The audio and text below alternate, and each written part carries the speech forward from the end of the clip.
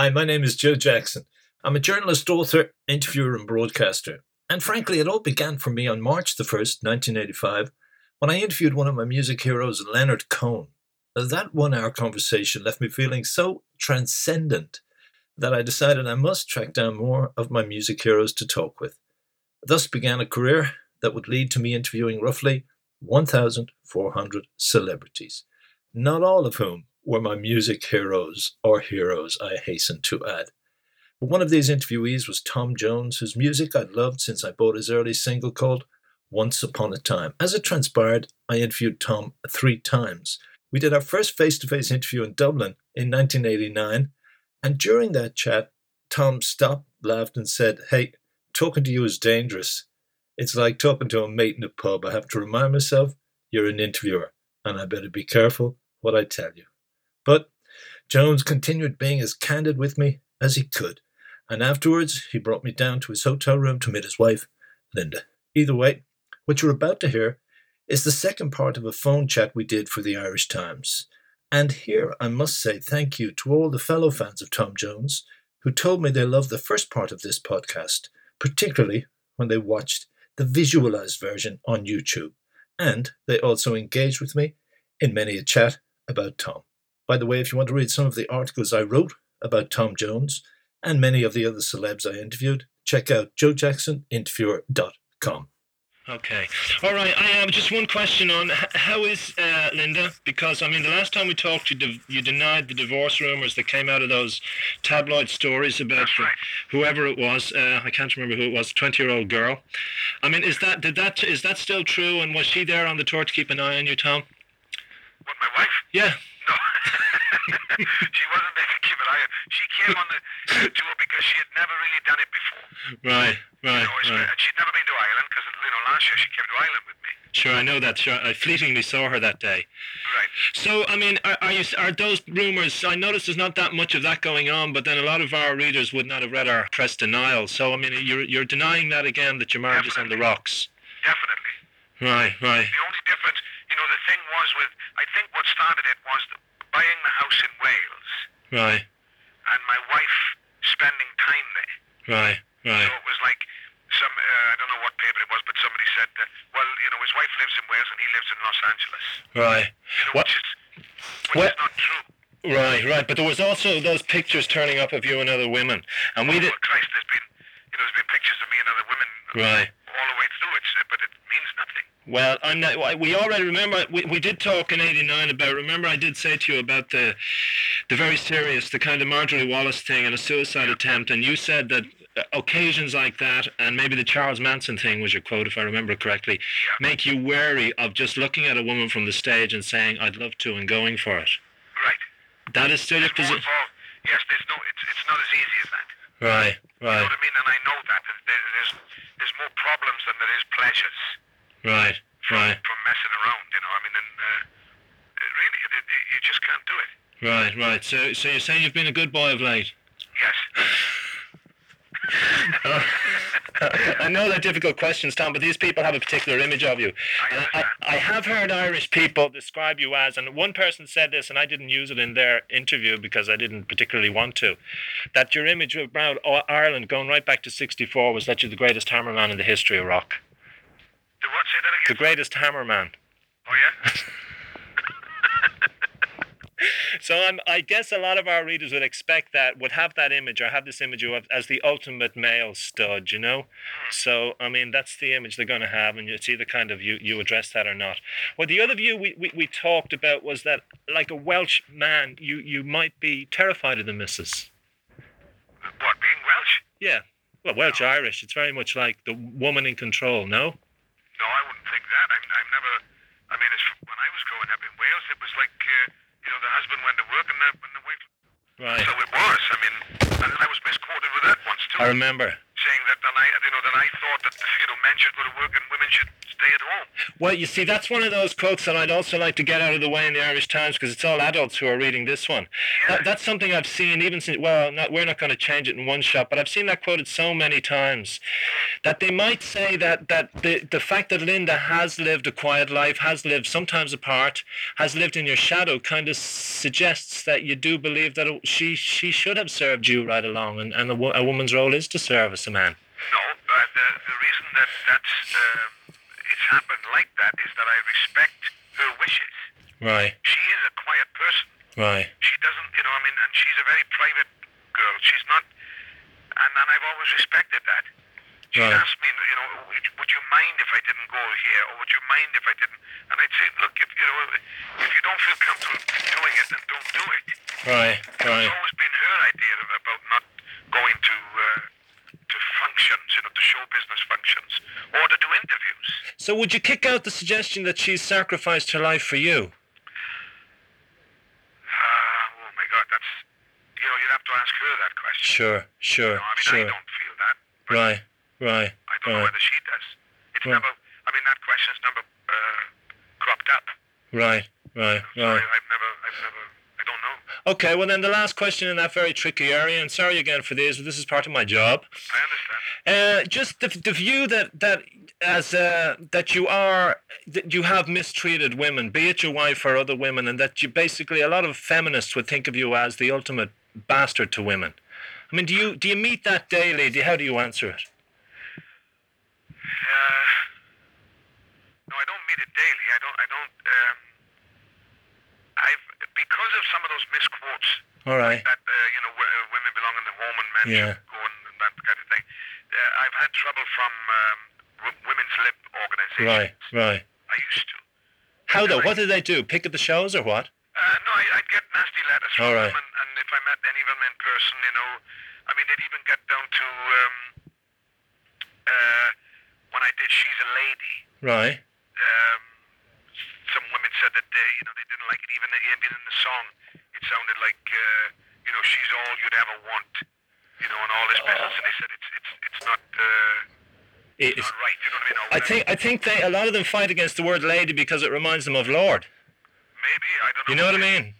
Yeah. Right. But they didn't like it anyway. Right. This is what I was getting from them. Until then, I recorded a song called Puppet Man. Yeah. And in the lyric in that is like I'm a puppet for you. You know what I mean? Right. You want to see me do my thing, baby? Pull my string. You can sort of pull my strings. So then they had letters saying, oh well, that's right. You righted the wrong now because you recorded this song about. So it gets to that. Right. So what do you think they are? They're bringing a big issue down to very silly levels. I think so. Right. Because, and being misquoted. So I've that misquote has really followed me around. Right. Since it was first said, and then I did a show for the for Women's Lib organization in Washington. Right. And because they asked me that, I said I would love to do it because this is the thing that that I want to try and clear up. When was that? Way back. Yeah, well, yeah, in the 70s. late 70s, yeah. Right. 78, 79, somewhere around there. Okay. So. So that's it. I wanted to get it cleared away because I don't want. The one thing I don't want. I don't like people to dislike me. All right. Unless they tell me why. Okay. You know what I mean? And I'll try and straighten them out. And if they still do, then it's not my fault. So what was the response that night when you did the show? It was great. Did you talk to them afterwards and all that? Or? Yeah. Oh, I talked before. Right. I said, look, and they were always on about that misquote. Why did you say then that, men should go to work and women should look after the children at home? I said, I didn't say, I said that's when I was brought up. My fight for a woman to go to work and have the kids come home and cook their own food. Right. My mother felt that she should be there for my sister and myself. And she felt that. But my father didn't bloody have it on a chain, but... Sure. That's the kind of thing that was going on. But then didn't you, I've talked to a lot of male stars, and it says even I as myself, I come from a working class background, there's a lot of things you pick up without questioning it. And maybe at various points in your life you have to reevaluate your attitude to women. I mean, surely you had to, as a man, come to those moments. Well, I tell you, it's being misconstrued. It's when I used to talk about pubs in Wales, right. I still do. Right. You know, now some American women especially say, how can that be? I mean, you can't tell women that they can't go to public. But I said the reason for it was that men, especially working class, you know, Welsh coal miners and factory workers, they like to be in a place where they can use bad language and break wind if they want to. Right. You know, without, you know what I mean? Right, sure. Yeah, you know, and not having to say, oh, excuse me, or sorry, or, you know, that kind of thing. So that's the reason it was to protect the women rather than... Right. But is that how you are? I mean, do you like to find that space where you can get away from all the women? Yeah. Right. Yes, I do. And I don't like bad language use in front of women. Okay.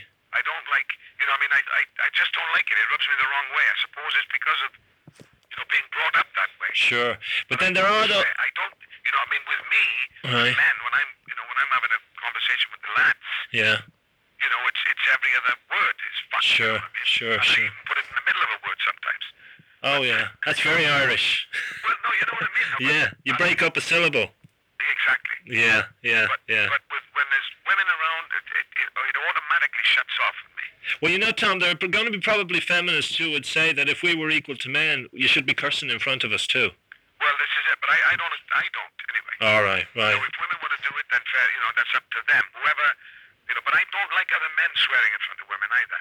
All right. It rubs me the wrong, but I'm sure it's because of training, you know what I mean? Yeah. My mother didn't like it, and my father couldn't use it in the home, and it's like that. So.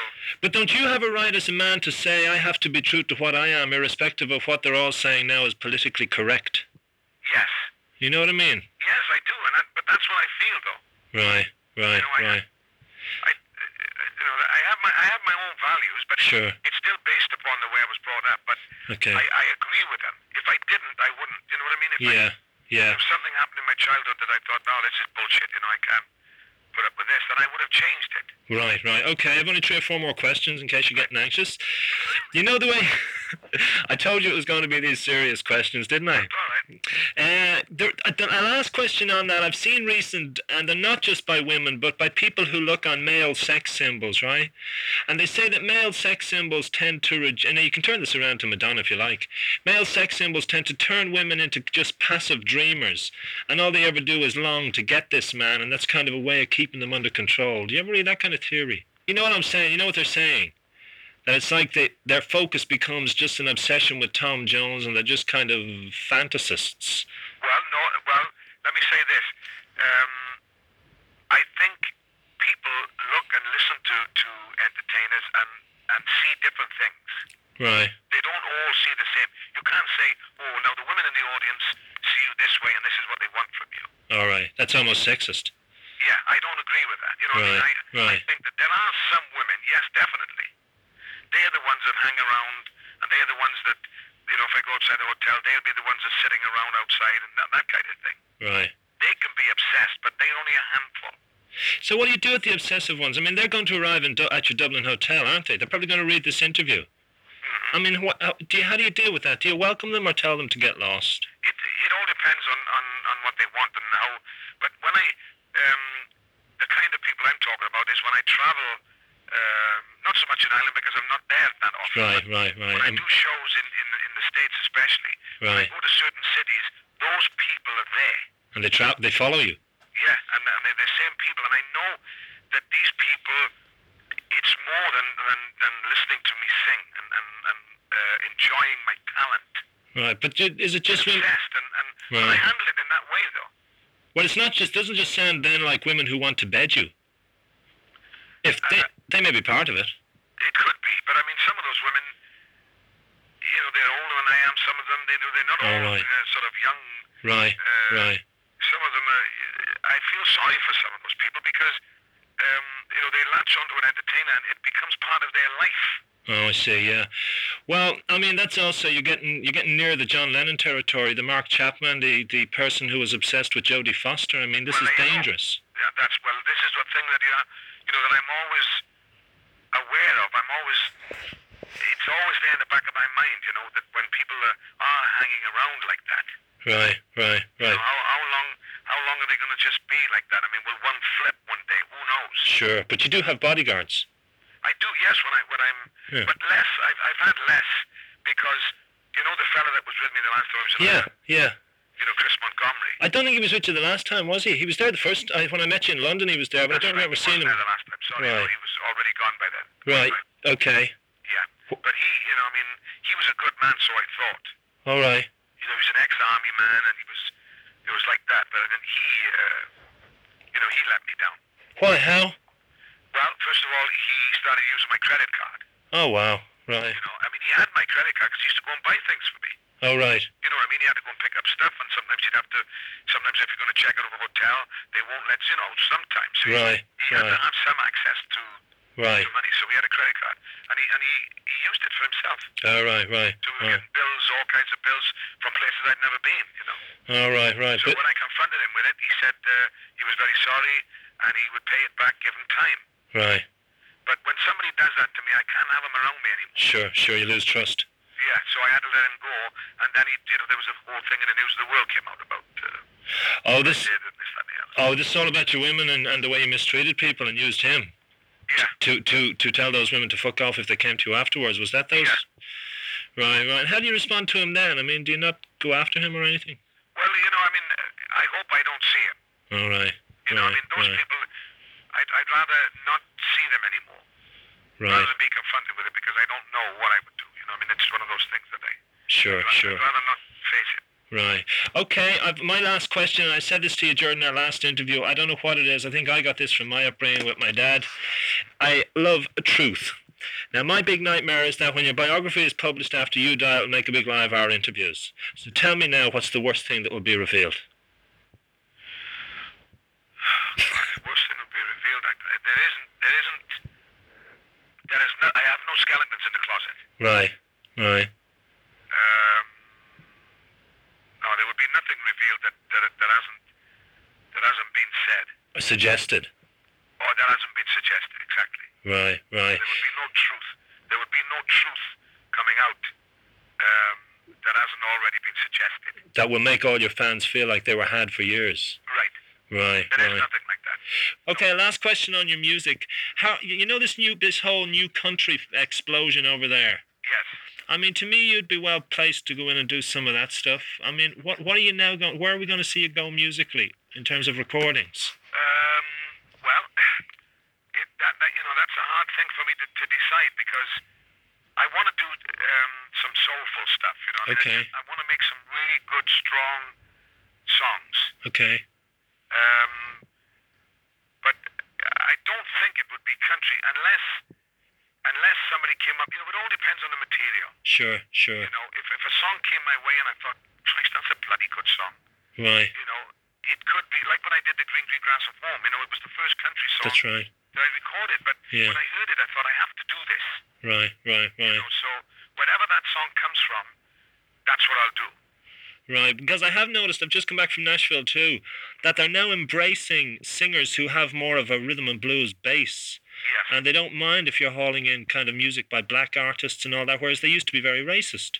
Well, this is true, but the difference I see with it is I watched the award show last night, the country award show last night. Right. Even though they're doing sort of country rock, the singers still sound like country singers. All right. And this is what I've observed is that when I was making some country records for Polygram in the early 80s, even though I was singing country songs, my sound of my voice is not country. Right. So they can't grasp that, you know what I mean? It's like a country singer, for instance, like Ronnie Millsap can record any day now, which he did. Okay. Right, which was basically done by, originally was Chuck Jackson. That's right, I know it, I have it. Right? Yeah. So Ronnie Millsap does it, but because he's got this country sound in his voice, he had a country hit with it. Right. Do you know what I mean? Yeah. So a country singer can take a non-country song and get a country hit with it. Right. Because when he does it, or she does it, it sounds country. So what's the difference, Tom? Is it that you have too much emotion, too much power that maybe, or what is it? I mean, because they say that people like Solomon Burke, didn't he do Just Out of Reach? Was that him? Yes, he put black emotion into a country song. Yes. And then Ray Charles did the same thing. That's right. So you don't think, you think the new breed don't do that, don't have that kind of black element? Well, no, what I'm saying is that Norman did just out of reach, and when Ray Charles did that country album, it went pop. Right. They took country songs, you see, but they didn't go country. You know what I mean? Right. Those songs were not big country songs. Like when I did the Green Green Grass of Home, it went pop. Right. It was a minor country hit. Sure. So do you feel lost then between different musics, or trying to find your focus yet? I've always had that. Right. I've always been. I mean, not me. As far as I'm concerned, I would like to be able to sing anything and everything. Right. That I feel, and be accepted for that. But the powers that be, they always want to. They want to feel safe in knowing that you're in a certain category. Right. That they say, oh yes, I listen to so-and-so records because I like rhythm and blues. Right. And I listen to Ronnie Millsap because I like country music. You know what I mean? Sure. They say, well, I listen to Toom Jones. Oh, really? Oh, well, what exactly is that? Right. It's difficult for them to place me, and I understand why, because I've covered a wide area of music, and I've never sounded authentic in that particular music. Inauthentic in the way that, like when I do a country song, I have to do it my way. I have to sing it the way I feel it, not the way that a country singer would feel it. Well, Tom, I have, and I was just playing them this afternoon, two of my favourite albums of yours that I've had since I was a boy are the 13 Smash Hits and the Green Green Grass of Home. One to me is country and the other is rock and soul. Right. I'd say there's authenticity at the base of both of them, or maybe I'm being over-romantic in my memories. No, you're right, but what I'm saying is when I did those country songs on the Green Green Grass of Home, they were country songs. Right. But they were still me. You could Right. I knew it was me doing it. I didn't change my style of singing. Right. To fit the music. Okay. So we can't say then where I can't tell everybody what we can expect down the line. We're just going to have to wait and see. That's right. All right, Tom. Because I don't even know myself. Right. Listen, I thank you very much for meeting what I know were pretty cheeky and challenging questions. Well, that's, it's better that way, I think. Right, in all our interviews. Anyway. Huh? It makes it more interesting. Yeah, okay. All right, so I'll see you later when you come over here. Very good. Bye. All the best. Bye. Hi, Joe Jackson here again. I thank you for listening to this edition of the Joe Jackson Interviews podcast. And as I said, if you want to read any of the articles I wrote, check out joejacksoninterviewer.com.